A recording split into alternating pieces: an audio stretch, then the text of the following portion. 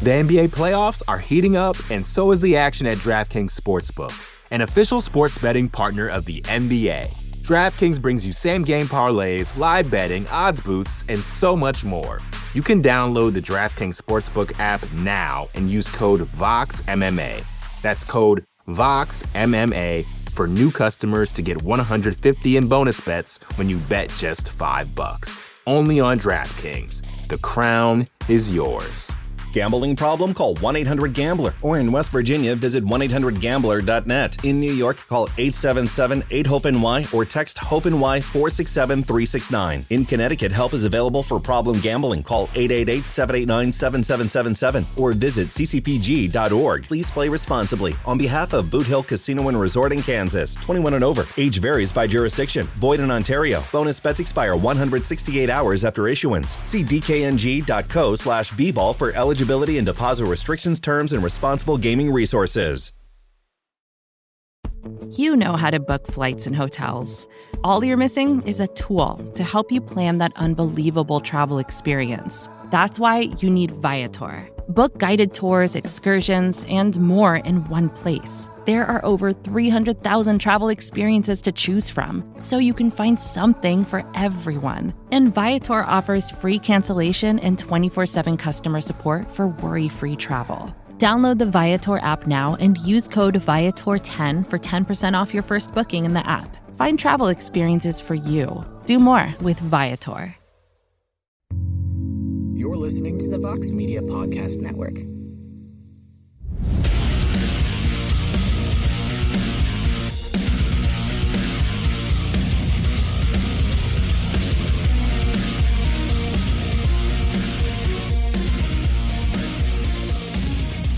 Welcome back to The Fighter versus the Writer. I'm Damon Martin. He is UFC legend Matt Brown. Matt, what's going on? How are you?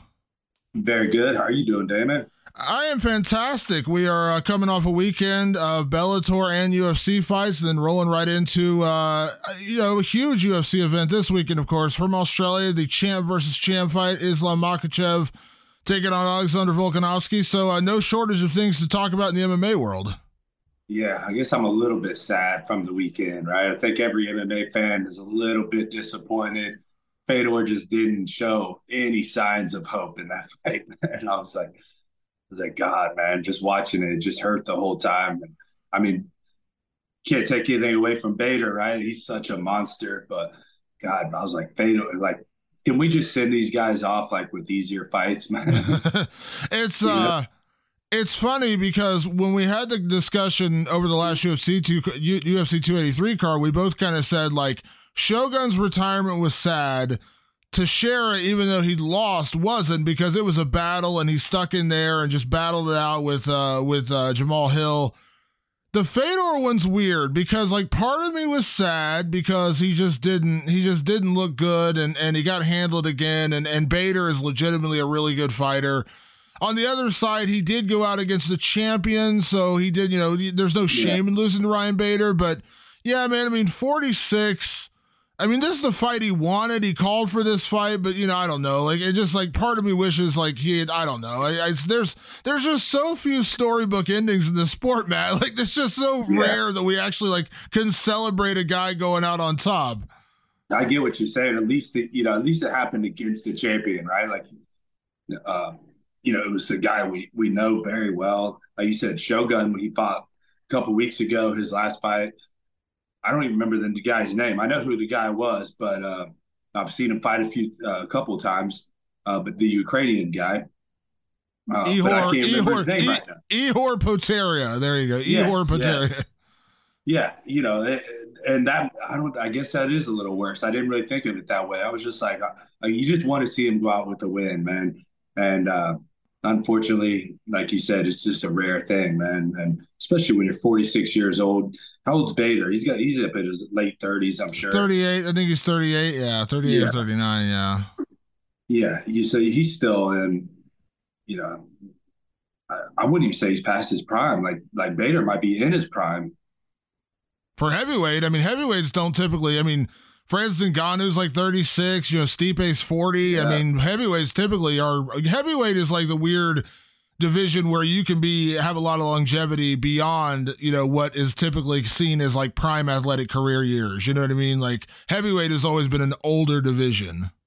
That makes sense. Yeah. And then also with Derek Lewis just getting dominated. I mean, I love Derek Lewis. I'm glad he didn't get a knockout because I still want to catch his record. But which, by the way, I should be catching it this year. I do have verbal confirmation of my next fight. Just don't have the rights to announce it just yet, I guess. But I do have verbal confirmation, so that announcement should be coming. I would suppose next week. Okay, we're gonna break it on the show here, I hope. Absolutely. I mean, you know how we do the show on Monday.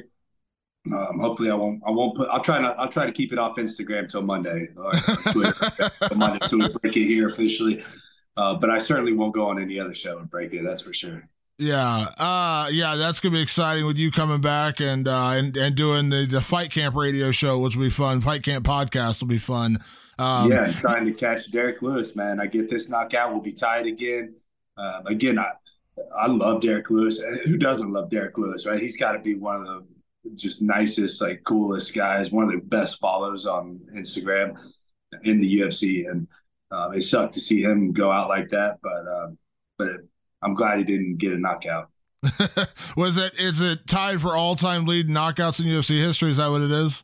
Yeah, so he's number one, and I think I'm tied for number two with I want to say it's me and Vitor Belfort. And Vitor is not coming back to the UFC, so you win there. You definitely knock him out of contention. So, it's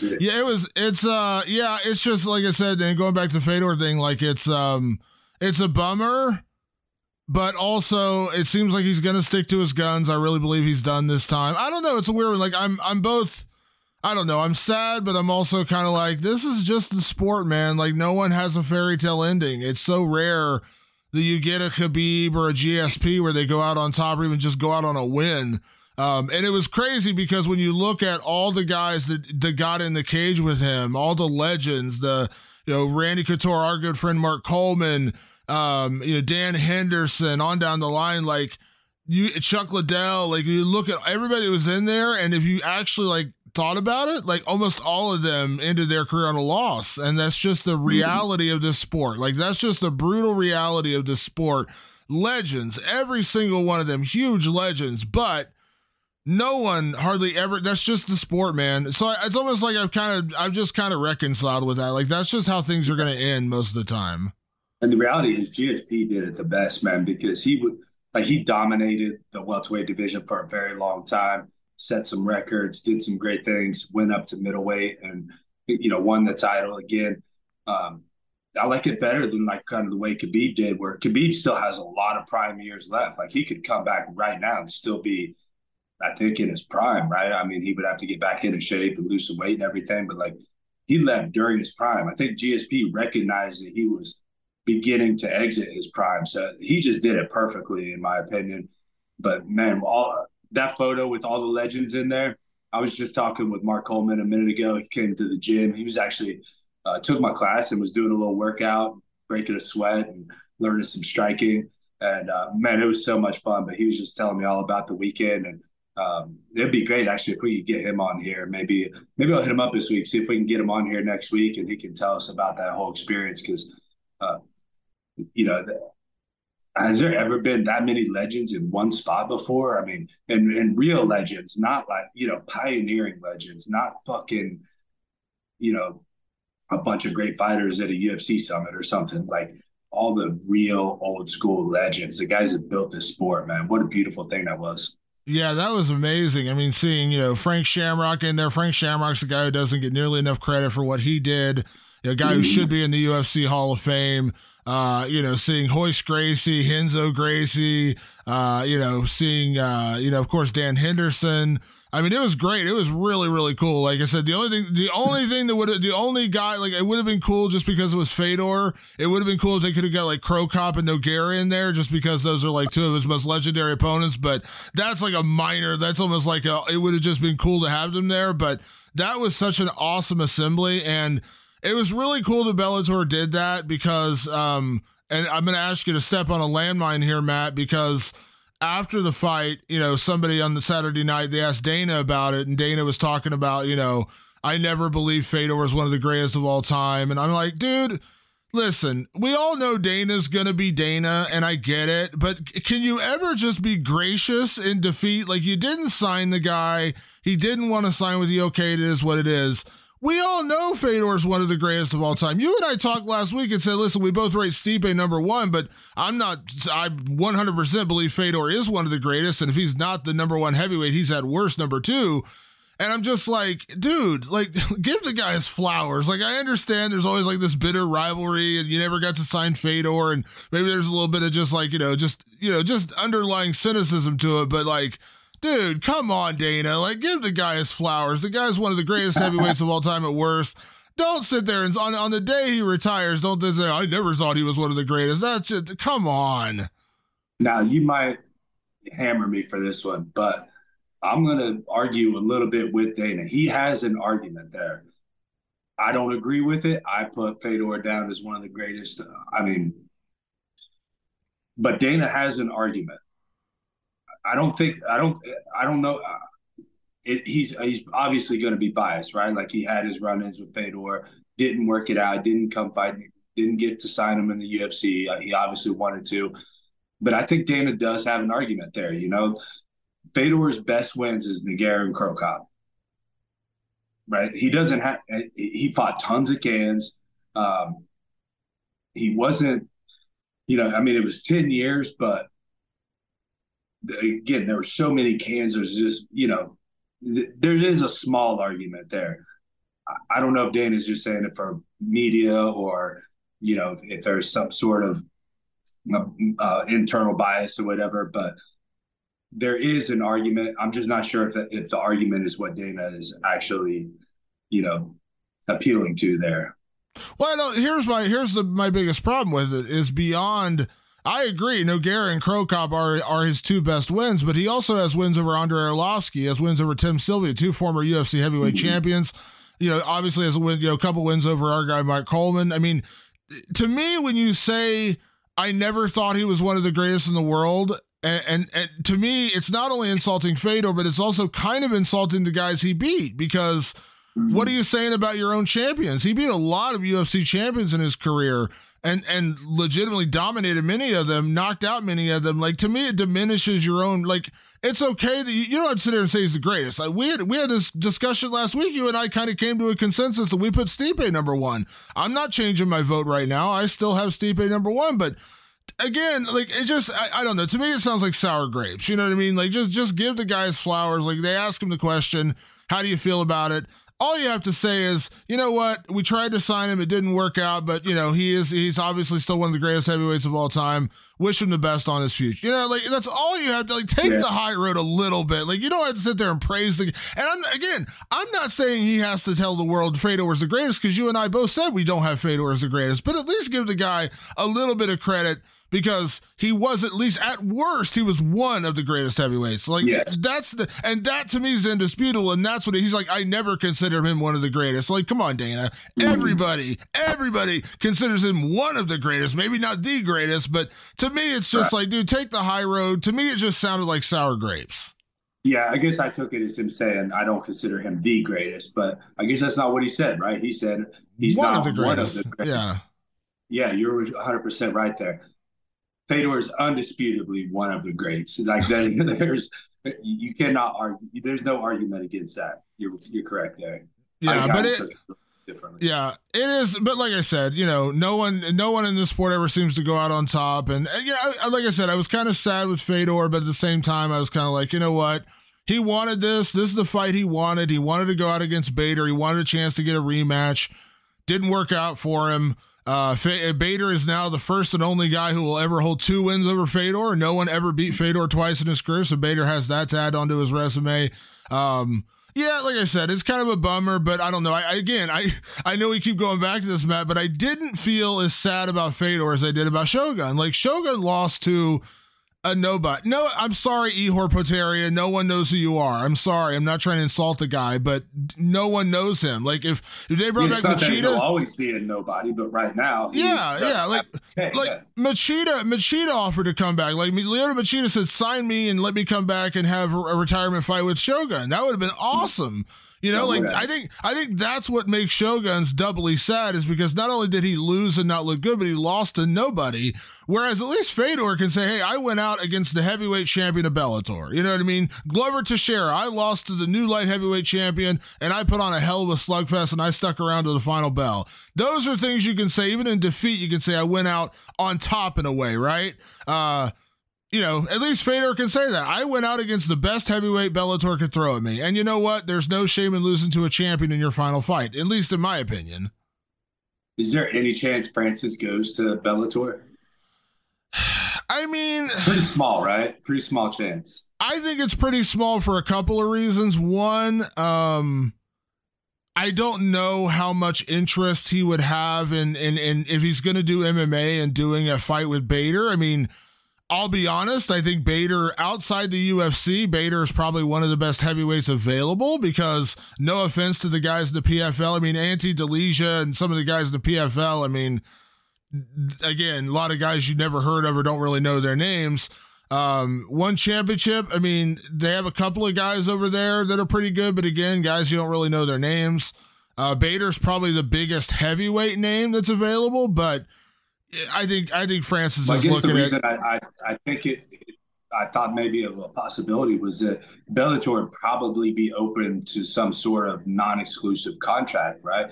He comes in, he fights Bader. Now Bader has a chance to show that he's the best heavyweight in the world. Yeah, no, I agree, and I think. I mean, again, for Francis right now, it's all going to come down to, you know, his boxing match. I mean, I think that's what he's aiming for. I think that's what he wants. And I said it many times, like, cash in, dude. Like, get your money. Go fight Tyson Fury. Go fight Deontay Wilder. If they're going to pay you a boatload of money to fight Anthony Joshua, even though I think that's the third option, like what I would consider the third best option, take that money, whatever. Go do your thing. And then come back to MMA, fight Bader. Fight whoever, but I don't think it's going to happen anytime soon. I think Francis is smart enough to kind of bide his time. He just put out a tweet, you know, kind of teasing the Fury fight because Fury's been talking about it. Yeah, I mean, I don't. Plus, well, I mean, Fury hasn't booked the Usyk fight yet, and Joshua just signed to fight. I forget who it is he's fighting. Not a huge name, but he's doing sort of a comeback fight type thing. So that only leaves Deontay Wilder, who's wide open right now. Yeah, I mean, also the other thing with Bellator is they don't have pay-per-view. So Francis going to Bellator would mean that like he couldn't cash in on pay-per-view bonuses. Whereas at least in PFL with the whole Jake Paul thing, like if Jake Paul and Francis fought on the same card and get pay-per-view and you get 50-50 split in the pay-per-view, like that's a pretty enticing, like, you know, even they if you're fighting, do a pay-per-view, right? I mean, they could, but I don't think they're going to. Bellator's never really had that model, and I just don't think they've done it before. I mean, they did it for the one card in New York when they had Chandler and Brent Primus and all that stuff. But I don't think so. I think it would be. I think at this stage it would be a bigger risk than reward with that. But again, whatever, go do your thing, man. Like I said, I'm rooting for Francis fighting Bader. That's his pay-per-view material all the way. Right? It is, and listen, if I'm Bader, and I know Bader isn't this guy. Like I know Ryan Bader well enough to know he's not that dude. But like, dude, call for it. Like even if you don't get it, call for it. Like, you know what I mean? Because there's no bigger fight. He wants fresh blood. He's beaten every other heavyweight really in Bellator right now. Go call for Francis. I mean, will it happen? Probably not right away. But why not call for it, dude? Like you're the best. Get people talking about it. Yeah, get people buzzing, get people interested. Like I said, right now there's not a whole lot of buzz about it because no one's talking about it. Talk about it, Ryan. Go out and get it. Yeah, I would love to see it personally, man. I think it'd be a pretty good matchup if I'm being honest. I would pick Francis, but yeah, look, you know, Bader's got that wrestling. Bader's got wrestling. He's got the way he looked against Fedor last weekend. Once he got him down, he had amazing ground and pound. He has really good wrestling. He's really strong. He fights a lot like Stipe. Like he's not as good as Stipe on the feet in terms of his boxing and everything, but like in terms of his power and his wrestling, like he could potentially take Francis down and drown him in like that third and fourth round where Francis starts gassing him. I mean, it's possible. I wouldn't count him out. I would, like you, I would pick Francis, but I don't think it's a blow. I think outside the UFC, every fight that Francis would have in MMA right now would be a blowout in terms of like my estimation. Like, I don't think anyone comes close. I think Bader's the one guy who could potentially, give him a bit of a run. And I think that if you're looking for challenges, that may be the only heavyweight challenge outside the UFC right now in terms of interest and a guy who could actually push you, because who else is there? I mean, really, there's not anyone that anyone's going to be like, oh yeah, man, that guy could really give Francis a fight. No, come on now. Like we all know better.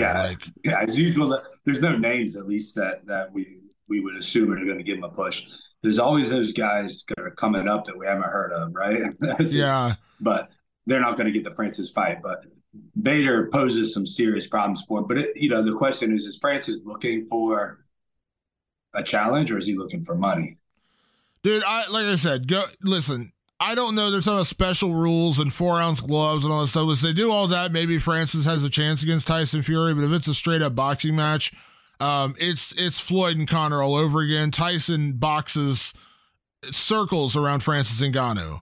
But get your paycheck. Like, go get your $30 million. I will 100% root for you to go out and get that $30 million. Go get. That's why, like on Twitter, I had this Twitter discussion the other day because Eddie Hearn went on and said, like, the fight to make is Anthony Joshua and Francis Ngannou is huge. And I'm like, all right, listen.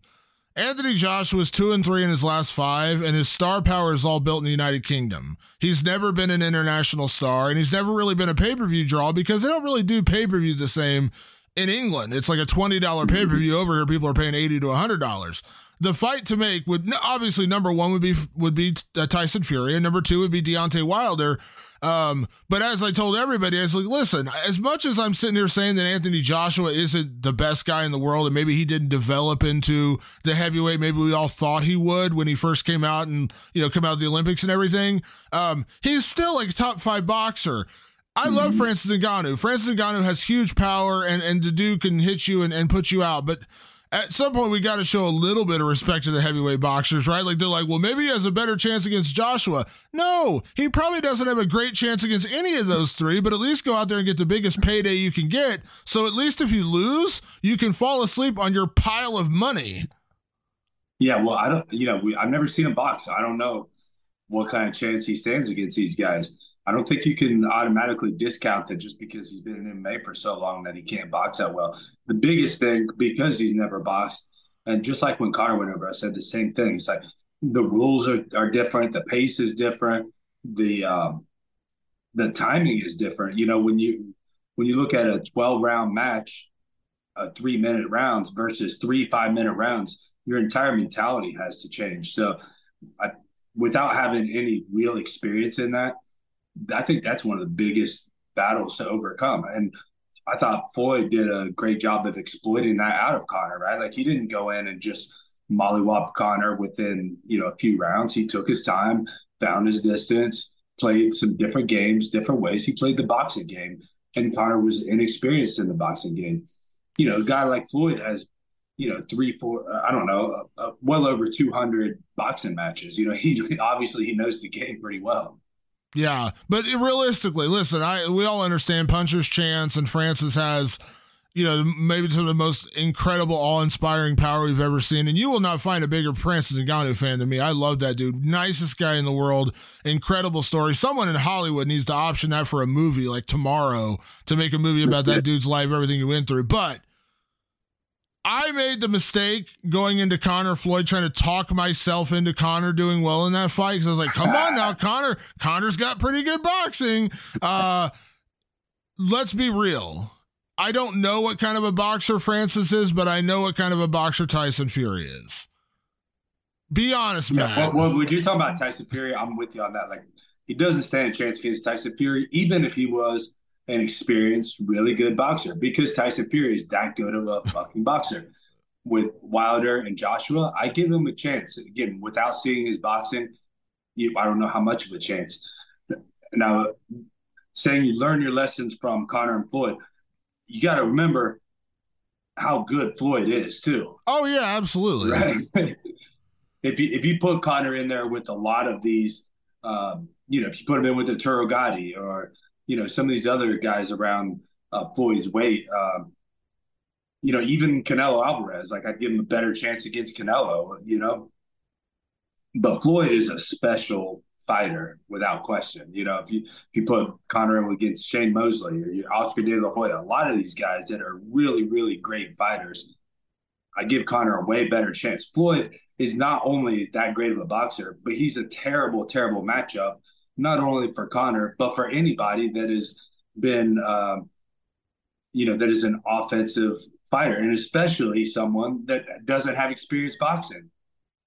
Yeah, but when you say a better chance, I want to make sure we kind of categorize that, Matt, because people are going to listen and say, Matt, wow, you think? Listen, Deontay Wilder and Francis Ngannou. I mean, that fight would be fun until one of them falls over, because those dudes both hit like a truck, and it's just basically who gets hit first. Like, that's it. Now, technically speaking, Deontay Wilder doesn't get nearly enough credit for being a good boxer because he's not really shown that, but he's still a good boxer. He's not a terrible boxer who just happens to have one-punch knockout power, because there's been lots of guys in boxing that have one-punch knockout power and could not land a knockout because they just get their faces boxed off by better opposition. So when you say better chance, I want to make sure we kind of quantify that, because out of 100 with Tyson Fury, Francis has like a 1 in 100 shot. Like, could he land the shot? Could he land a big punch? Sure. But if I'm betting money, if you're saying put all your money, I'm putting it all on Tyson Fury. There's no Tyson Fury's best in the world. Yeah. The only guy who maybe has a chance to beat him right now is Alexander Usyk, and even that when I pick Tyson Fury to win. Anthony Joshua and Deontay Wilder, I give Francis more of a chance to win, maybe 5 out of 100 or 10 out of 100, but the odds are still. So when you say better, I want to quantify that, Matt. When you say better chance, you're not saying like I'm picking Francis. You're just saying he has a better chance against those two guys than he ever would against Tyson Fury. No, that's a great point. And I give him more than like a 10 or 20% chance out of 100 too. I mean, I think when, especially Joshua, like I think he may potentially pose a bad matchup for Joshua, only because like Joshua does not handle power well. Right, he doesn't handle getting hit really hard very well, and we all know that Francis hits very, very hard. Deontay Wilder has balls and has experience in the same game that Francis plays, the power punching game. So, with that, again, it all comes down to me to the boxing experience. I mean. If Francis could just go in and just get like, it would never happen, but, get like 10 or 15, cans, just to learn how to box and how to play the game. It's just a different game, man. Like I go to boxing gyms, or have for many years. Like it is a completely different game. The distances are different. Even if you just forget about wrestling and clinching and all that, just taking out the kicks, like the game changes ginormously, just taking out the kicks. So with that experience, that's where and never seeing Francis fight, that's what fucks up the whole equation without ever seeing him box. So yeah, I'm with you. I would never give him over like a 50% chance against any of these guys, but I think it's higher against Joshua, a little lower against Deontay, and slim to none against Tyson. Yeah, I think that's fair. And I agree. There's a reason why I've been calling for Deontay Wilder and Anthony Joshua for the longest time, because I think Wilder knocks Joshua into the middle of next month. Because you're right, Joshua's never handled power that well. And that's coming from me as a guy who's like a boxing novice. Like I just watch boxing. I don't analyze it. I don't break it down like you do. You know far more about boxing than I do. But I know enough from watching Anthony Joshua that if Deontay Wilder hits him, he ain't gonna like it one bit. But again, like I said, I'm just paying enough respect because I would say the same thing going the other direction. If Anthony Joshua or Deontay Wilder or Tyson Fury came to MMA, they would lose to probably one of the, I mean, again, yes, they have knockout power. Deontay Wilder probably being the biggest in terms of having a chance to just tag someone and knock them out. But realistically, Like, are they beating anyone in the top 15 in the heavyweight division in the UFC? No, you're not. That's just reality. You're just not trained for that. And there's so many ways you can lose in MMA, as we talked about, we've talked about in past weeks with guys like Jake Paul and other guys who want to do MMA. Credit to them for wanting to try it. And again, this isn't an insult to Francis Ngannou. Like I said, I think Francis is incredible. If Tyson Fury fought Francis in MMA, Francis, oh my God, the fight would be over in 15 seconds. I just don't see that going well for any boxer. But again, I gotta give credit where credit's due to the boxing community to say that as much as I like Francis Ngannou and as much as his one-punch knockout power can change things, he would be an astronomical underdog against any of those three guys, in my opinion. Yeah, most likely. And yeah, again, it all comes down to just the entirety, the holistic of the game just changes so much. Like if you put a boxer in MMA, that's why, they want to come in MMA thinking they know how to fight. They don't know how to fight. They know how to box. That's one aspect of fighting. Guys in MMA, they know how to fight. They don't know how to box, right? Yeah. So, these guys think that they can just cross over to an entirely new game when they don't have experience in that game. And gym experience is not the same as, fighting experience. So the pace changes, the rules change, obviously. Even just the cage versus a ring is a gigantic difference. So there's just so many differences that they're always, anytime someone switches into another sport, particularly in combat sports, they're going to be at a huge disadvantage going against someone that's experienced in that other sport. Yeah, I think that's why, like the tweet that Francis put out today, because Tyson had talked about this recently. He said, let's do it with 4-ounce gloves. Let's do it in a cage. Let's do it, striking only, whatever. Like, and when you start taking away advantages that Tyson would have, then the fight changes. And I think that's probably why Tyson Fury is saying, let's do it with 4-ounce gloves. Let's do it in a cage. That kind of stuff, because I think realistically people know in a boxing match, Francis just doesn't have any real, he has a puncher's chance as every puncher would, especially with his kind of power. But when you start taking away the advantages that Fury would have, like the gloves, like the ring, things like that, then you start giving Francis a chance. But if it's just straight up boxing, again, it would take a miracle. It would take that miracle shot to land. But when you take away all that, and again, I credit Tyson Fury because I think he knows the interest in him boxing Francis Ngannou only goes as far as people believing that Francis can win. And that doesn't go very far in a boxing match. But when you do it with 4-ounce gloves and you give him a glimmer of hope, you give Francis a glimmer of hope, then you start to say, oh, well, maybe he can do it. You know what I mean? And in that way, I would say that too. Like that's what it would take for me to say Francis has a chance here, because in a straight up boxing match, there's no heavyweight on earth right now that I would pick to be Tyson Fury. Why am I going to disrespect the man by saying a UFC champion with zero boxing experience is going to go in there and beat the best heavyweight boxer in the world? Let's say, I say, let's get them on meet about halfway with the rules. How about we do in the cage, 4-ounce gloves, kickboxing though, right? So now, okay, Francis got to learn to get his hands a little better. But Tyson got to learn how to kick a little better and deal with kicks a little better. Let's equalize this a little bit. That's my suggestion. Yeah, you do that. And again, if they just do straight up boxing, I'll 100% watch. Like, I love Francis Ngannou. I'll support that dude twice a week, 7 times a week and twice on Sunday. I just don't like his chances in a boxing match. But yeah, kickboxing, 4-ounce gloves, cage, do the little tweaks and changes. And also Tyson, even if he gets knocked out, if it's not boxing, it doesn't go on his record. So it's not like he's gonna, suddenly have like a loss in his boxing record, because they're not gonna sanction it as a boxing match. It would be a mixed rules fight or whatever you want to call it. So yeah, dude. And again, that's why I kept saying to everyone that was arguing with me about, well, if you do the Joshua fight, he has a better chance. To your point, yes, he has a better chance to beat Anthony Joshua than he does to beat Tyson Fury. But odds are still going to be heavily skewed towards Anthony Joshua to win that fight. And to me, Tyson Fury is a bigger payday. So if you're going to go out and have a chance to do one boxing match, hypothetically, get the biggest payday you can get. Fight Tyson Fury, make $50 million, cash out and then go do MMA again. Or then, even then, if he loses, he could still say, well, I lost to the best in the world. Now let me go fight Anthony Joshua. You know what I mean? But if you lose to Anthony Joshua, it all goes away. Yeah, that's a good call.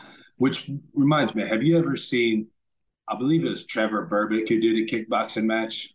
I believe I do remember that. Yeah. Yeah, it's on YouTube where he starts getting kicked in the leg and then starts looking at the ref like, what the fuck you doing? And then he actually leaves the ring. I do remember that. Yeah, I do remember that. Yeah.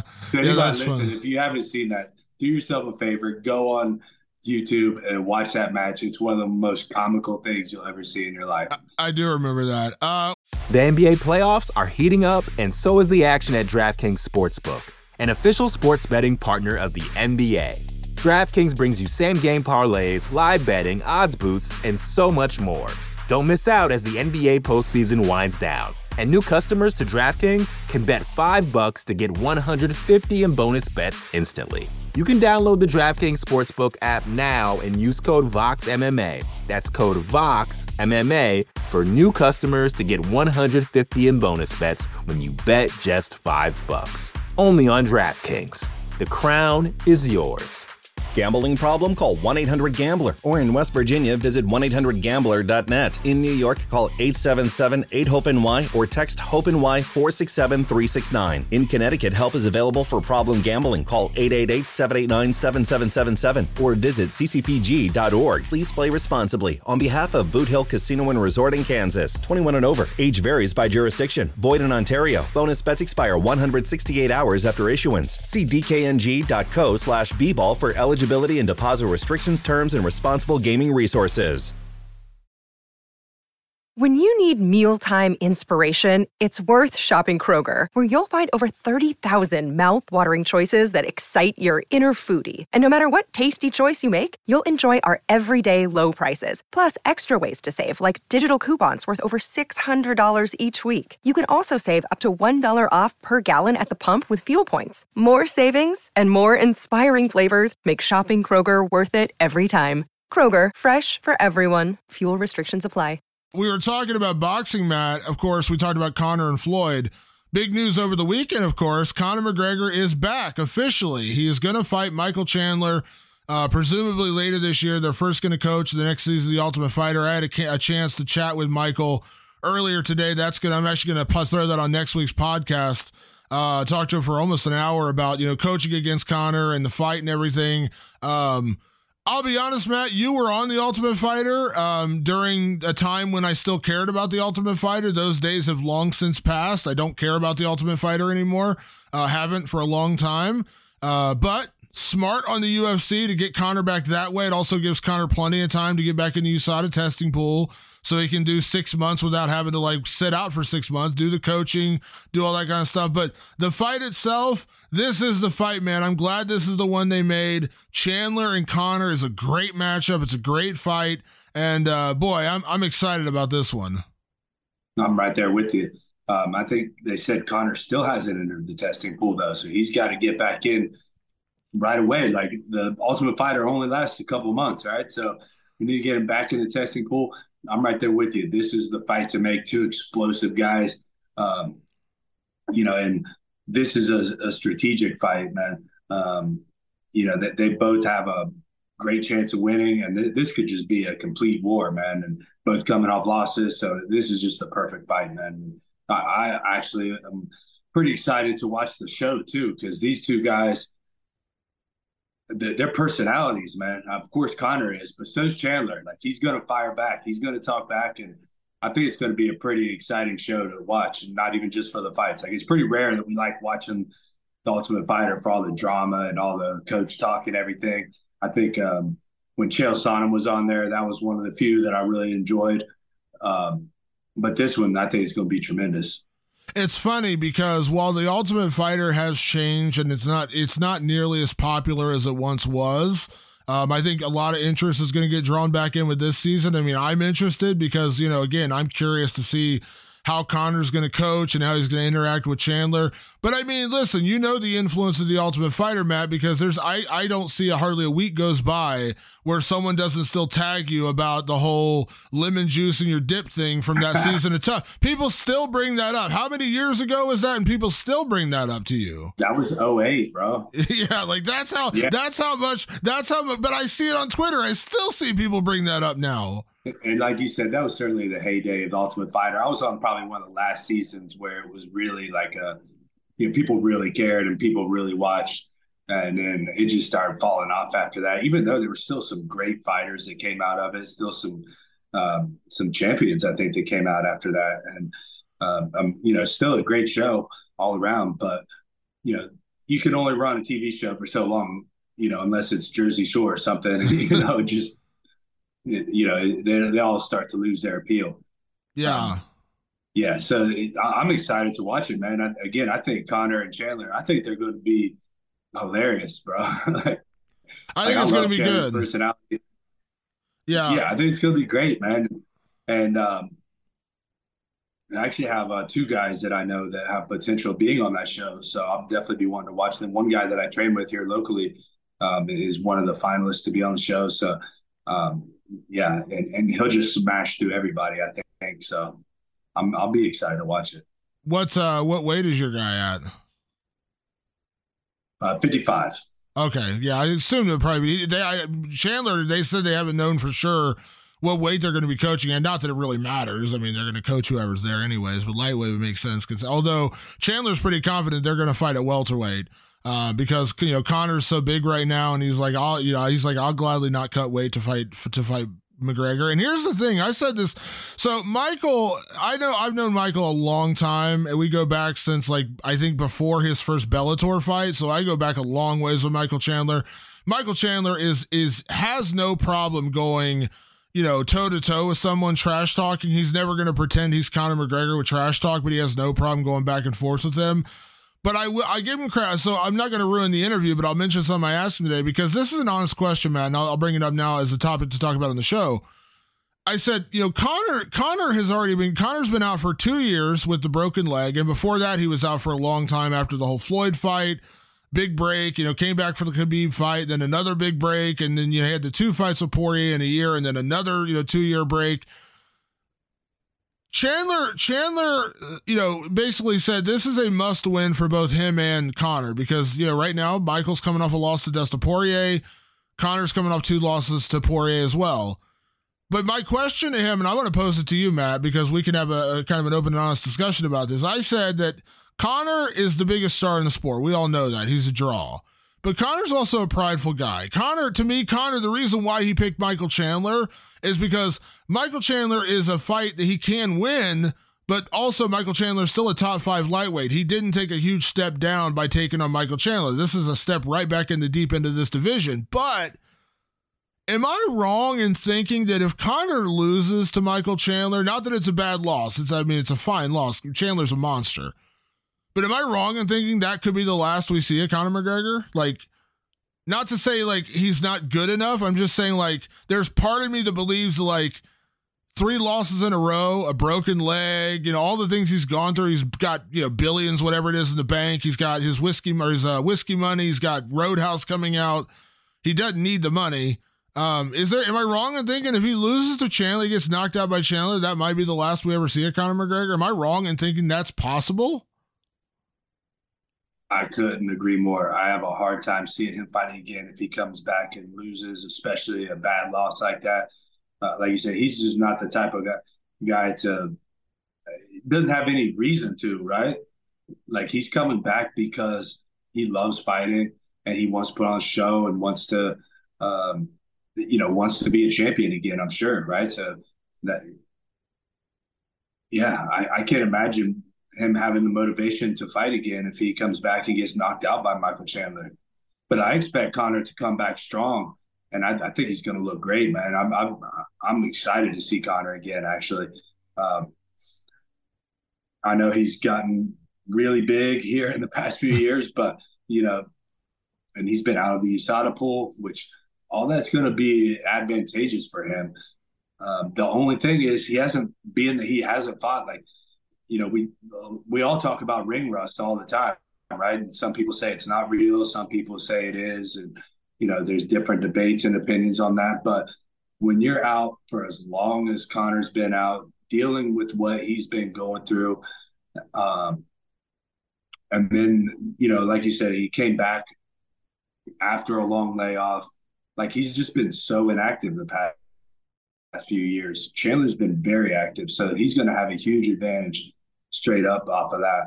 And it's like, realistically, if Conor comes back and loses to Chandler, like, who does he even fight next? It's not even, part of it's, I think, the motivation, but there just isn't really like a lot of guys for him to fight next. And I think he loses some dollar value there too, to be honest. Yeah, I mean, I think he's always been the red panty night guy, right? Like, he is the money fight. He comes back and loses again. I don't see his dollar value being quite as high. I agree. And I also say the other reason why I say that is because I think the one other fight you could have made would have been him and Nate Diaz for a third time, but Nate's not in the UFC right now. Now, maybe that changes if they offer Nate a boatload of money to come back and just fight Conor, but you and I both know that UFC typically doesn't operate that way. They do not work on a short-term basis. They typically want to lock you into a multi-fight contract. They don't want to just sign you to one fight. Yeah, it's a lot of money, but, again, if Nate wins and then he just leaves the UFC again, did they really gain a lot? So that's the one other fight that I could have seen, but right now that's not possible. Nate's not in the UFC. So the one other viable possibility isn't there. Yeah, and if he comes back and loses to Chandler, does Nate even care about that fight now? Yeah. He's got way too many options, right? Even if he signs back with the UFC, he's got a lot of options for big fights. He's the money guy too, right? Like, he doesn't need Conor as much as he did before. Now Conor will be needing him. So maybe he takes the fight, but I don't think he needs that fight, to be honest, if Conor's coming off another loss. Yeah, I wasn't trying to like stir controversy, but I'm just being honest. Like, I just think I see a world if Conor loses to Michael Chandler, that might be it. Like, that might be the end of it because he's got so much other stuff going on. He is 34, 35. It's not like he's a young guy anymore. He's not 27 coming in the UFC anymore. He's accomplished everything. He's been a double champ. He's got boatloads of money. He's going to continue to make boatloads of money in all the businesses. He sold his whiskey for freaking 9 figures, whatever it is. So, how much? I mean, if Conor loses to Michael Chandler, are we really going to get that excited about seeing him fight Tony Ferguson at that point? Are we really going to get excited to, like, you know what I mean? Like, and again, there's a reason why Conor's coming back against Michael Chandler, because a win over Michael Chandler puts him right back in the conversation of being champion. He loses though. That's 3 in a row, 4 out of his last 5. I just had to pose it, and I'll be honest. Chandler's a really hard matchup. Chandler hits like a freaking monster. If Chandler uses his wrestling, which has always been a bit of a weak spot for Conor, and Chandler, as I said to Michael Chandler, and I'll say it again now, and you know this, Matt, like, you do not walk out of a fight with Michael Chandler unscathed. Like, no one walks out of a fight with him clean, feeling good. They got a one-punch knockout. You walk out feeling like you've been in a car crash. Can Conor, after the broken leg and, all these months off and years, is he ready to get into a dogfight with Michael frickin' Chandler? Like, that's a real question that I have. Like, right now, I lean towards Michael Chandler winning that fight because even in the fights he's lost, he's made it hard. He almost had Gaethje. He had Gaethje hurt. He had Poirier hurt badly in that first round, almost down and out. He had Charles Oliveira. Oliveira was maybe 2 punches away from being finished. So can Conor take that kind of punishment and come back? I don't know. I mean, I don't know. I think that's a great question. And that's where the actual ring rust comes in. When you talk about ring rust, like, Conor could come in just as sharp, just as ready, but he hasn't been hit like that in a fight in front of millions of people with all that pressure in a very long time. And I think that's what it comes down to, right? Like getting hit in the gym is one thing. Getting hit and seeing stars, getting a little bit rocked, and having Michael Chandler in your face ready to throw more punches is a completely different thing. And that's where I think a lot of the experience of fighting actually helps. You learn how to deal with those big shots a lot better. I learned a lesson very well when I fought Robbie Lawler. I still remember to this day. I hit him, I rocked him, and he was the first guy that I'd ever hit that hard, that square, rocked him, and he handled it properly. right? He kept his defense up. He looked at me ready to fight. He smiled, a couple of different times when I did, and that threw me off. But if you're not used to that, if you're not in there fighting fairly regularly, I think that's one of the big factors when we talk about ring rust, dealing with those shots very well. Most likely you get hit by Chandler, but Conor is a very, very slick boxer. And if Conor was active, I would probably favor him pretty heavily in this fight. With him being so inactive, I think that evens things out a lot. And with Chandler being so active, and like you said, Chandler's rocked everybody that he's fought, I think. Like in the UFC, win or lose, like he rocks you. And I think he's probably learning from those lessons and getting better at it and conserving his energy better. At least I hope so. We haven't necessarily seen it in the cage, but, at least I hope so. And I think if he does that and he uses that experience to his advantage, this might be his fight. And we don't see Conor again. He might send Conor into retirement. Yeah, and also the other thing, I've had this, because I'm with you, Matt, I've always liked Conor. I've always enjoyed Conor. Personally and professionally, I've always had a great relationship with Conor. I think he's a legend, and he does, I really like Conor. Always really like Conor. I still have Matt Brown owing me money from when Conor McGregor knocked out Jose Aldo from like 4 years ago. Just throwing that out there. One of my most famous bets that I won. Off air sometime. You only remind me on air, and then I live in infamy. I live on the grace of that win, because like I picked Conor to beat Aldo, and I still live on the grace of that win. But the other thing is, and I feel like I'm picking on Conor, but I'm being honest here. Like I still think one of the biggest concerns I have about Conor McGregor now is who's around him making him better. Yeah. I don't have any John Kavanagh is not a bad head coach. I don't think he's a bad head coach, but is John Kavanagh, I'm not saying that Conor doesn't have good people in his gym. I'm not saying that. There's guys in Ireland who are good. There are absolutely good fighters coming out of Ireland. That's 100% true. But does Conor have the killers around him that are going to get him ready for a guy like, because I know what Michael Chandler has. Michael Chandler has Gilbert Burns. He has Logan Storley. He has Robbie Lawler. He has Jason Jackson. He has just a laundry list of murderer's row of good fighters at Kill Cliff MMA, and Henry Hooft and all those guys. Usman goes down there. I mean, you have just a laundry list of good fighters to walk you through the fire to get you ready for Conor McGregor. Now, do any of them fight like Conor? Not necessarily, but again, I'm talking about like just the rounds to get you ready. That's my one biggest like concern about Conor at this stage in the career. He builds a camp around him, which is what boxers do, and I think that's a great idea. I think more fighters should probably do that, but does he have that level of competition? Is he? Because my biggest concern with Conor, to me, Matt, it feels like Conor's always the best guy in the gym. Yeah, and to add to that, is Conor in there training grimy, right? Like that's how Chandler's training. Like with all those guys, like he's going to have some grimy Shark Tank, just dirty, gritty sessions where he's got to gut through it and just work, get pushed by those guys you just mentioned, and plus more. Those are just some of the guys down there, right? Like there's like you said, a laundry list of guys. Is Conor gonna and is that good or bad too, right? Like maybe Chandler's taking a lot of damage in camp too. That could also hurt him potentially. But I get the feeling, we were just talking about last week, man. And MMA is a group of savages, man.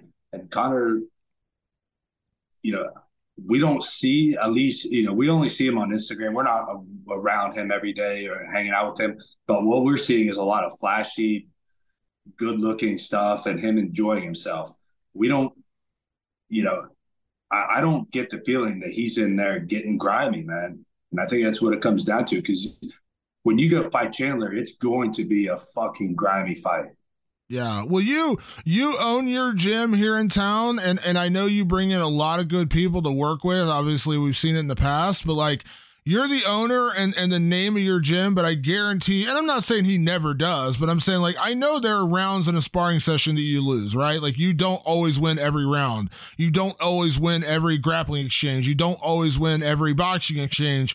That's how you get better, and that's how you learn. And I know it's so cheesy, but like the whole iron sharpens iron thing, and I just wonder, and again, I don't know, maybe Conor does and he's just never posted it, but like, are there guys pushing Conor? You know, are there guys, you know, are there guys at that level wrestle? Because I know, like, even wrestling, like, I know he's not working with wrestlers that are as good as Chandler is. Or is he? Is he going to be willing to bring in, you know, guys who can wrestle like Chandler? Is he going to be willing to work with guys who are going to beat him up a little bit and like make him question his confidence for a second and have to work and come back? Like, these are all questions I have about Conor, because you need that. Like, I know, like, I talk to people all the time who say, like, I lose rounds in sparring. It pisses me off in the moment, but then I realize I just need to get better. You know what I mean? Like, are there those guys who do that? Because I sometimes I get the sense with Conor that it's a lot of, you know, he's surrounding himself with people that he can beat. You know, is he surrounding himself with people that can beat him? Because I know you do, Matt. I know Chandler does. You know what I mean? Like, you have to have those guys around you. Yeah, you know, I actually coach guys to beat me, right? Like, that's, in my opinion, that's the sign of a good coach, right? If your student gets better than you, right? I teach them my own tricks, things that I do, and they come in and they know that I'm about to try them and do them. And of course, yeah, you know, we bring in guys that are at least as good, if not better than me. But I'm also in a very different point in my career too, right? Like, I'm definitely like towards the tail end. You know, I don't know which fight will be the last. I got a 5-fight contract, right? So maybe I'll do all 5, maybe not. But you know, I'm 42 years old, and I'm at the point where, you know, I'm not fighting top 10 guys. I'm not fighting top 5 guys. Conor's still young, and he's fighting a young Chandler, you know, not real young, but, you know, young at least, you know, athletically, right? And these guys can, maybe not young, but still in their athletic prime. And again, when you get into a fight with Chandler, it will get grimy. It will get dirty. It will get messy. That is almost a guarantee. And you at least have to plan for that, right? Like, you can't expect that fight. I mean, hopefully, you know, for Conor, he's going to hope that he goes in and lands a combo like he did on Eddie Alvarez and puts him out and, you know, doesn't get touched, or like he did on Jose Aldo or something like that. But the likelihood of that happening against a Chandler is very slim. And when you're fighting Michael Chandler, you better be ready for to go through the fucking fire, man. He is going to bring the fire to you for sure. There's no question about that.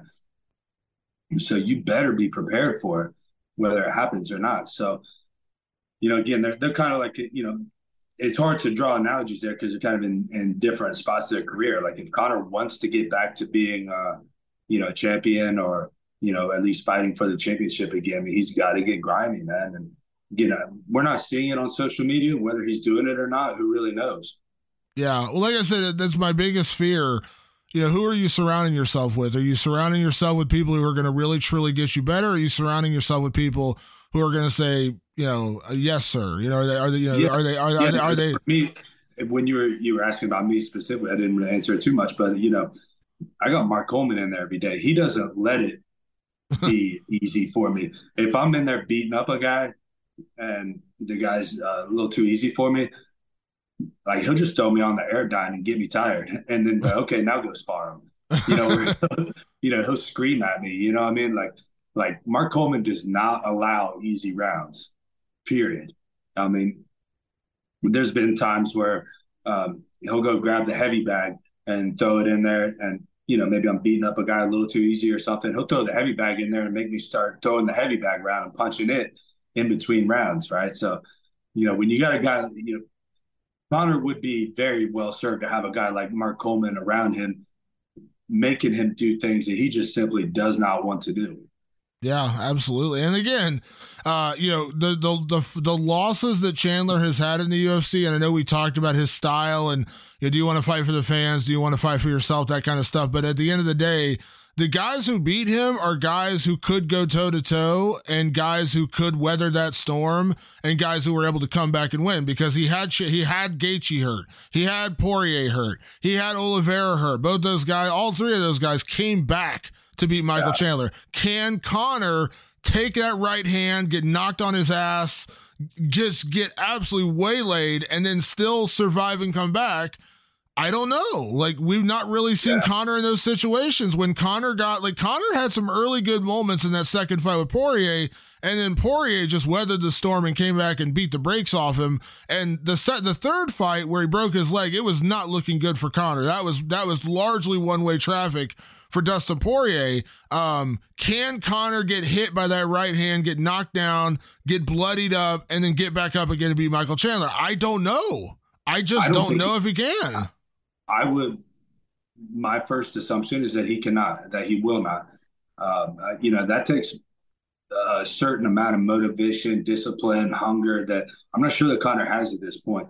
But if Chandler plays that game with Conor, I also think that's a very dangerous game for Chandler to play against Conor, because Conor is not Poirier, Gaethje, or Oliveira. Conor has very good movement. Conor is very good on the feet, very long, and I think that's a dangerous game for Chandler.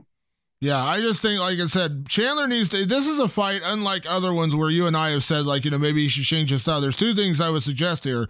Chandler can wrestle, which we know he can out-wrestle Conor. That's a given. He's a much better wrestler and grappler. He could go that path and get a victory that way. But otherwise, Chandler needs to fight like Chandler does in this fight. He needs to be willing to go in there and hit Conor, make it grimy, make it dirty, make it, just an ugly fight. Because Conor doesn't want that. We all know that. Conor wants to stand on the outside, pick you apart, counter shot, throw that left hand, and knock your block off. And can he do that? Absolutely. Conor McGregor can still do that, and he may style on him like he did Eddie Alvarez. But, again, if I'm a betting man, at some point Chandler's going to hit him. At some point Chandler's going to tag him. And can Conor weather that storm the other way? Can Conor come back? Again, I'm just right now, and again, 2 days after the fight gets announced, we don't even know when it's happening, all that kind of stuff. Right now, today, Monday, February 6th, as we're recording this episode, I would pick Michael Chandler to win that fight. Maybe that'll change. Maybe we'll see enough from Conor in the next 8 months that I'll change my mind. But right now, I'd have to lean towards Michael Chandler. The only thing I'm going to disagree on that is I think Conor could probably wrestle with Chandler better than anybody thinks that he can. When I watched him wrestle Khabib, get wrestled by Khabib, he showed some very, very good wrestling. Khabib just showed the next level of wrestling. Khabib is obviously one of the best wrestlers we've ever had in the octagon. And Conor did some very, very good things. He made very tiny mistakes. We've talked about this before, I believe. Where, I think he could fix those mistakes pretty quickly, pretty easy, as long as he's training it, right, and working hard on it. And Chandler's style of wrestling is not I'm not saying he's not a great wrestler, but it is not as deep and nuanced as Khabib's. Khabib has lots of angles, does lots of different things, has lots of options from all the different positions. Chandler's more of a straight-on wrestler as far as I've seen. He may have those in his toolbox and just not shown them, but Khabib does a lot of chain-type things and a lot of different things that we don't see in America quite as much, that Dagestani style. I think Conor can wrestle with Chandler a lot better than people think. I don't think he could take Chandler down, which obviously isn't going to be his game plan anyway. But I think it's going to be a lot tougher for Chandler to get take down than people think it is.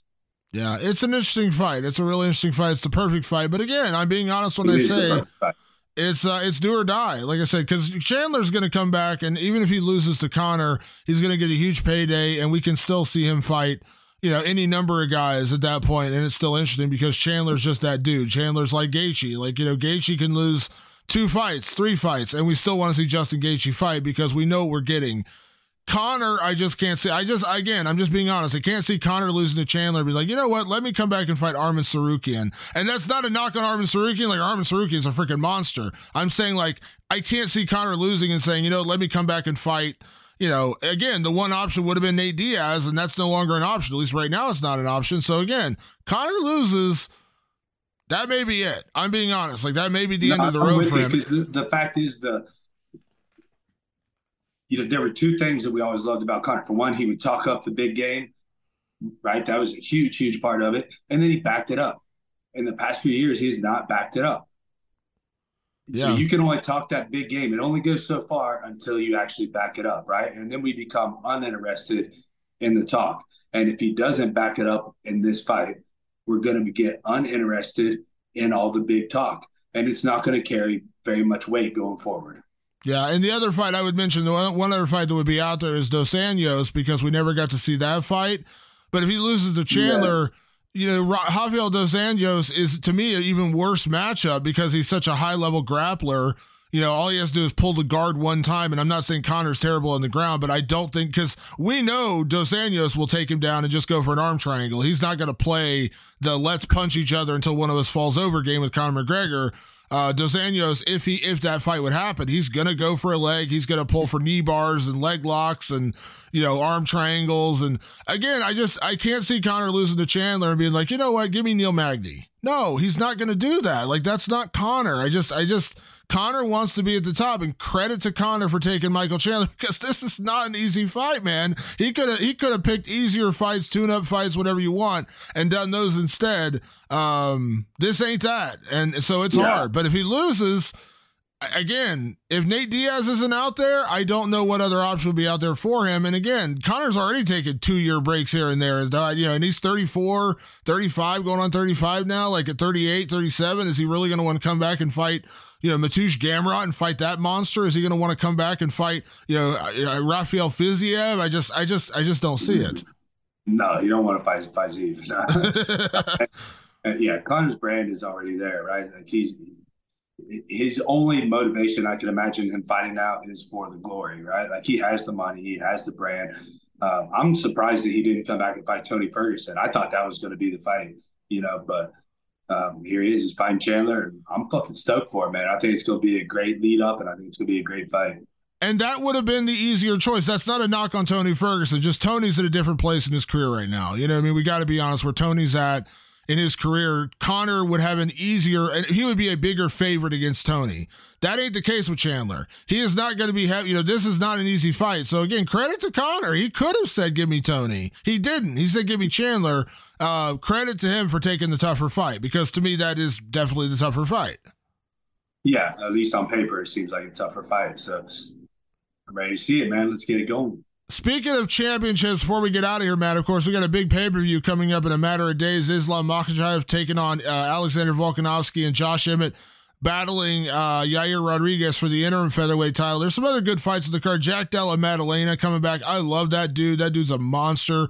Really looking forward to his fight on there as well. But we got to talk about the two title fights real quick, Matt, before we get out of here. Of course, Josh Emmett, Yair Rodriguez, very intriguing matchup. The winner gets the interim title and then eventually moves on to fight Volkanovski.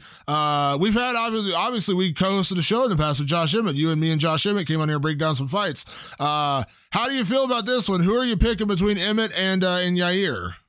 Boy, I'm way up in the air on this one. I have no idea, to be honest, man. But, I think it just comes down to whether Emmett can land that solid shot, because I don't think Yair has the chin to deal with Emmett's power. I mean, he has massive power. It hurts people every time he touches them. I think that's really all it comes down to. And Yair's going to throw his wild stuff. He's going to, do his tricky, creative things. And boy, that is a fucking fight, man. That is the one everybody, of course, is talking about, Volk and Islam. But damn, Emmett Yair, that is the fight to watch for sure, I think. Yeah, I lean towards Josh Emmett in this one, because I think that Yair, as good as he is, I think he relies a little bit too much on the flashy kind of catch you with the crazy stuff kind of thing, like he did against, I think people forget he was losing to the Korean Zombie in a lopsided fight, and he caught him with that weird back elbow thing and he won. He got handled, he put up a great fight against Max Holloway. That was a really intriguing fight, but he ultimately lost. not saying lopsided fashion, but it wasn't like a fight where it was like a split decision or anything. He gave Max a tougher time than I think a lot of people credit him for, but ultimately it was still a Max Holloway win. I just think Emmett's wrestling, his power, he's been in these 5-round fights like this. I just lean towards Josh Emmett. Now, am I confident in that pick? 100% not. Yair is that dude. That dude could pull out the spinning back elbow in the 5th round and knock you out and the fight's over. But based on right now, if I'm picking, I would lean towards Emmett. Yeah, hard to argue with that because Emmett does have the fundamentals a little better. He seems a little more durable as a person, as a fighter. So I think I'm with you. A little lean towards Emmett. But like you said, Yair is just wild, man. He can bring out some crazy tools we've never seen before, and how Emmett handles those is going to be the big question in this fight. Yeah. Now the main event, Islam Makhachev against Alexander Volkanovski. When this fight got made, Matt, and again, when it got announced, I said, I love Volkanovski. He's incredible. Potentially on the way to becoming the greatest featherweight of all time. Right now, that title's held by Jose Aldo, but he has a win over Aldo. If he goes out there and defends his title a couple more times, I could see Volkanovski knocking on the door of that greatest featherweight of all time conversation. But I said, man, Makhachev is so good right now that I just don't see anybody beating him. Am I talking myself into trying to make this a more compelling fight by saying that I think Volkanovski has a better chance than a lot of people are giving him?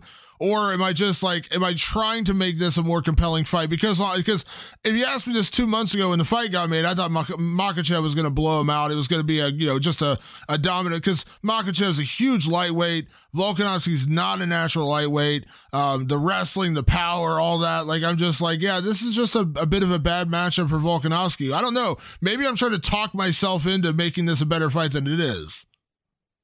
Yeah. I think we're going to find out pretty quickly in the fight, right? If Volk stands a chance, right? I think it's pretty obvious what's going to happen here, right? If Islam can get him down, it's going to be a very, very long night or a very short night, one or the other for Volkanovski. And if Volk can get back up or stop the takedown right away, then I guess And that's, Volk has so much to overcome in this fight, and I respect him greatly for taking this fight. And I didn't think about it until I heard Chiesa talking about it last night or this morning. And he said if Volk wins this fight, he's the greatest ever. And I never thought about that, but he's certainly got to be in the talks as, one of the GOATs. If he wins this fight, this is a huge, the worst matchup you could imagine for him, and going up in weight. You got to respect him for taking this chance, but it's really hard to find a place to pick Volkanovski to win this fight. Is where it just gets complicated, right? It's do you think he's going to pick him apart without getting taken down? It's only going to take one mistake to get taken down, and we know what Islam can do once he gets you down. So, I kind of hope that, I like Volkanovski so much that I kind of hope that he surprises us. But I think he just has an uphill battle here. Yeah, I think that I agree with you, and I might slow down on the whole greatest of all time talk because I'm in big favor of longevity, and that's why guys like John Jones and Demetrius Johnson to me, are much higher in that whole, because again, beating Makhachev would be huge, but Makhachev just won the title. It's not like he's a 10-time defending champion. Take the belt from him. That being said, Volkanovski can stuff a couple of takedowns and work from the outside. His striking is so good. He's so dynamic on the feet, man. The way he learned and got better against Max Holloway, and then that third fight was just a blowout. Volkanovski just beat the brakes off of Max, and I have so much respect for Max Holloway. He is such a good striker, and Volkanovski picked him apart in that third fight. It was just wow, that was the fight that really blew my mind for Volkanovski, where I was like, okay, this is the dude right here. This is the guy. But as you said, can he do that for 5 rounds? Can he do that without Volkanovski taking him down? Can he do that without with Makhachev taking him down? Can he do that with Makhachev taking him down and pushing him against the cage? Can he do that with Makhachev on top of him? I don't know. It's a tall order for me, and I still lean towards Makhachev winning this fight. I don't know if he'll get a finish. Maybe he catches him in a submission or something, or maybe a late finish, but I don't know, man. Like I said, I think the toughest matchup for Islam Makhachev right now is Beneil Dariush, who's not getting the title shot because Beneil has great wrestling, great jiu-jitsu, knockout power on the feet, and he is a natural lightweight, a big lightweight. I love Volkanovski, man, and it kind of breaks my heart that he might go out there and get dealt this fight, but I got to pick I can't back up on my pick now, Matt, because back then I said Makhachev ain't losing to anybody. And I still believe that. Like, I don't think there's anyone at lightweight right now that beats him. And I can't suddenly pick the featherweight champion to beat him if I say no lightweight's going to beat him. Yeah, it's just simply hard to pick against Makhachev on paper in this fight. Again, Volkanovski might surprise us, but on paper, I mean, it just doesn't make any logical sense to pick Volkanovski in this fight. And, it'd be a surprise if he does anything else. And, I'm kind of cheering for him in this fight to do it because I want him, I like him enough that I would love to see him start. Again, I don't think he would be one of the greatest of all time winning the fight, but I think he starts working towards that talk. I think absolutely. I think, Chiesa was the one who said he's the greatest of all time if he wins this fight, which is, jump in a few steps ahead. But I do think now we can start opening that conversation up if he wins this fight, and especially if he wins it handedly. Oh, 100%. I don't disagree 100%. He absolutely does. Can I, real quick before we get out of here, Matt, can I throw this out there because I have this argument as well. I want to mention to you, get your thoughts real quick.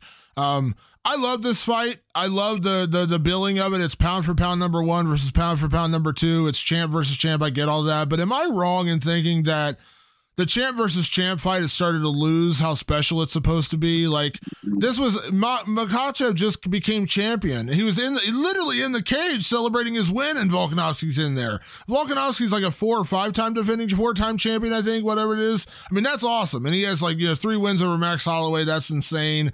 All that's great. But it just doesn't feel earned anymore, man. I feel like ever since Conor did it in 2016, it's like every few months it feels like we're talking about this champ. I mean, Johnny Eblen won his fight on Saturday in Bellator, beat Anatoly Tokov in his first title defense, and there's reporters asking him afterwards, what do you think about going up to light heavyweight and challenge for that time? I'm like, dude, he just got the belt. He has 1 title defense. Like, earn it. Like, when BJ Penn fought GSP, that to me was like the pinnacle of, the best of the best from 2 divisions fighting each other. BJ had been the best lightweight for a long time. GSP was clearly the best welterweight at the time. It was a clash of champions.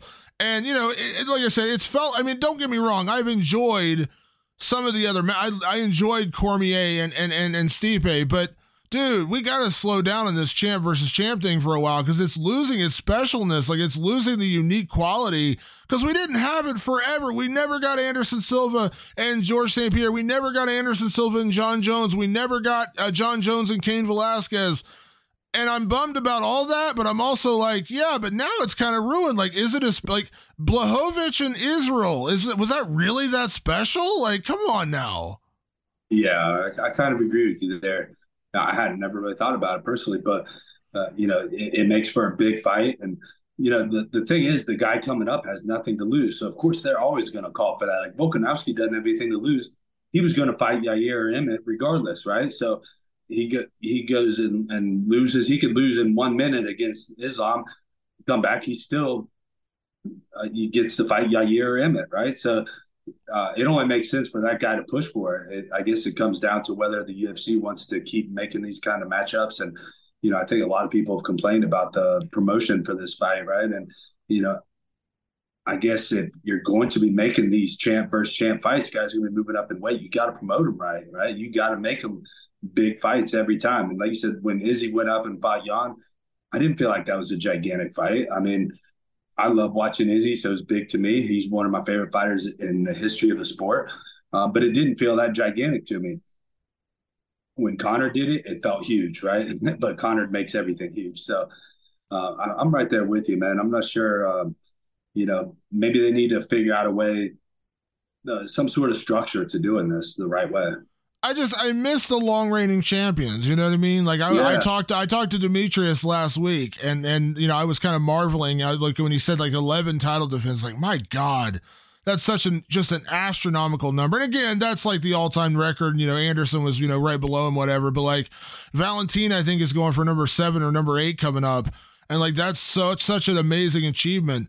I miss that. Like I miss guys or girls being like 8, 9 time, 7, 8, 9 time defending champions. You know how hard that is? Like to me, that's much harder than just going up and winning a second belt in your third fight. Or, you know what I mean? I'm not saying that like it's not hard to go up a division and win it, because we've seen it not work out. Israel lost to Jan Blachowicz, but I don't know, that to me, it's like, I miss the long reigning champions. Like I miss and then, if Volkanovski was a 9-time, imagine if Volkanovski was a 9-time defending champion and then going up. To me, that would make this that much bigger of a fight. Or if Makhachev had been like a 5-time defending champion and Volkanovski is a 5-time defending champion, then they clash. Like this came together because it's like, it's a big fight. I like it. I'm glad it's happening. It's a good fight, but like, wouldn't it be a little bit more special if Makhachev had beaten Poirier and Gaethje and Dariush and he was a 5-time defending champion? Then we get this fight.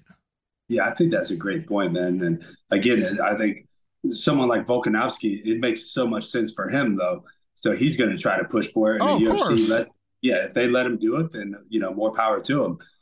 For Islam, to me, it doesn't make a lot of sense, but more power to him. He's comfortable doing it and confident in his skills.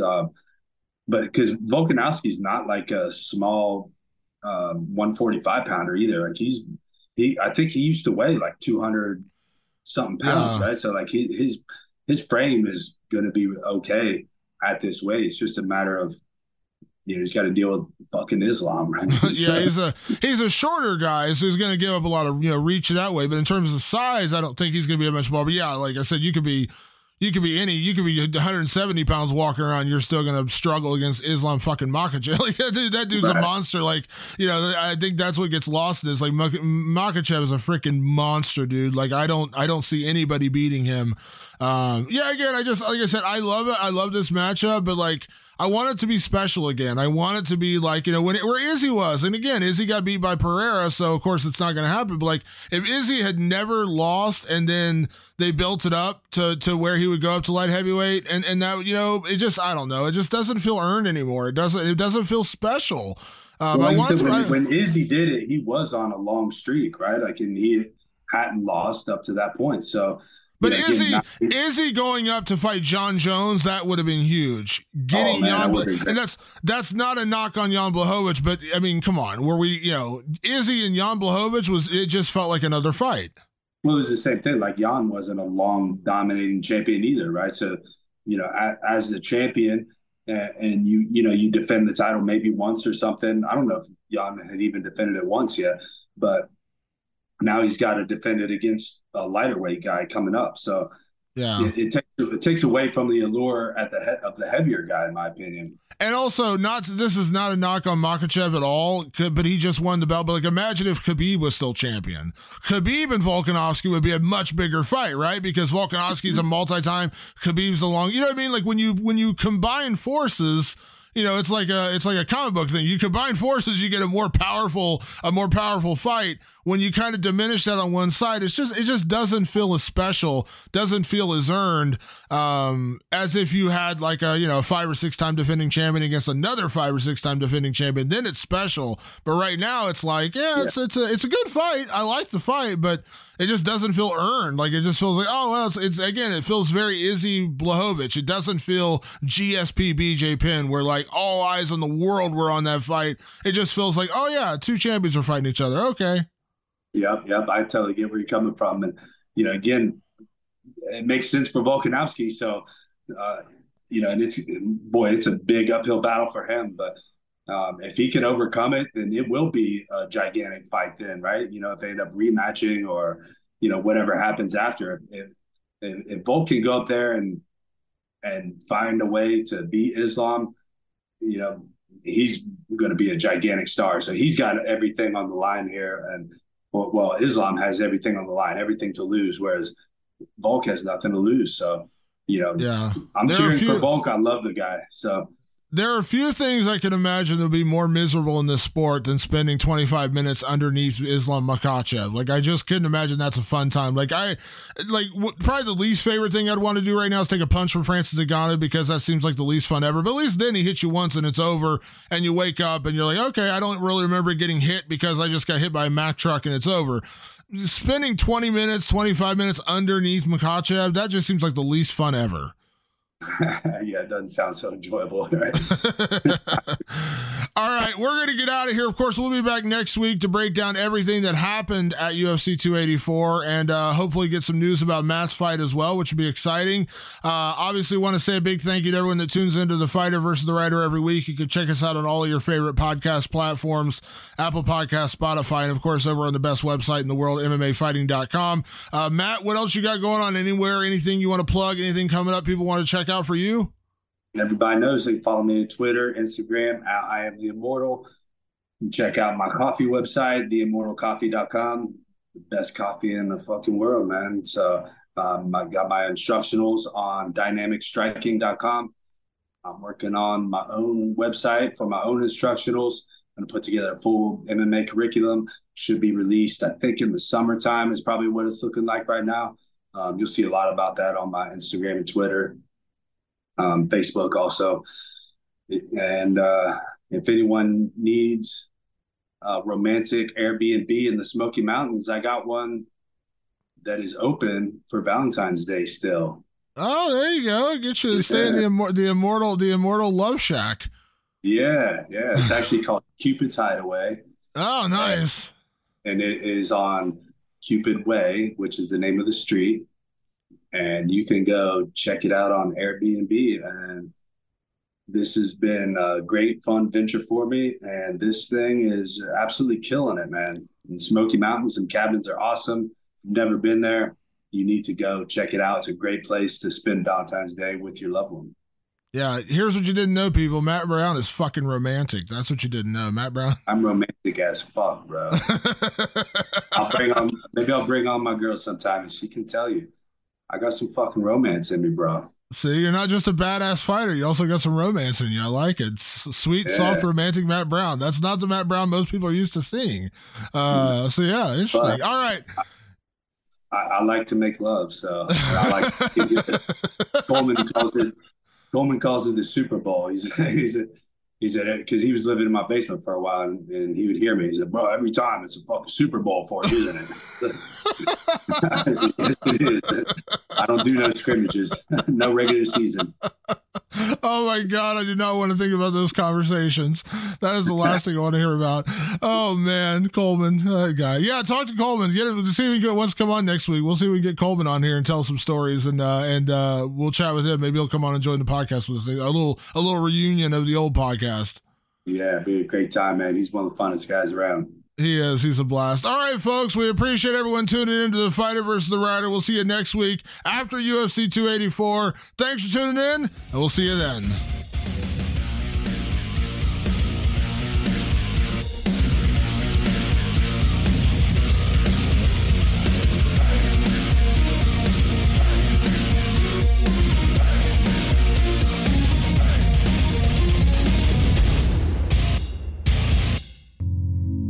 Listening to the Vox Media Podcast Network. The NBA playoffs are heating up, and so is the action at DraftKings Sportsbook, an official sports betting partner of the NBA. DraftKings brings you same-game parlays, live betting, odds boosts, and so much more. You can download the DraftKings Sportsbook app now and use code VOXMMA. That's code VOXMMA for new customers to get $150 in bonus bets when you bet just $5. Only on DraftKings. The crown is yours. Gambling problem? Call 1-800-GAMBLER. Or in West Virginia, visit 1-800-GAMBLER.net. In New York, call 877-8-HOPE-NY or text HOPE-NY 467-369. In Connecticut, help is available for problem gambling. Call 888-789-7777 or visit ccpg.org. Please play responsibly. On behalf of Boot Hill Casino and Resort in Kansas, 21 and over. Age varies by jurisdiction. Void in Ontario. Bonus bets expire 168 hours after issuance. See dkng.co/bball for eligibility and deposit restrictions, terms, and responsible gaming resources. More to-dos, less time, and an infinite number of tools to keep track of. Sometimes doing business has never felt harder, but you don't need a miracle to hit your goals. You can just use HubSpot, because their all-in-one customer platform can make growing your business infinitely easier. Imagine this: high-quality leads, fast closing deals, wildly happy customers, and more benchmark-breaking quarters. It's not a miracle, it's HubSpot. Visit HubSpot.com to get started today.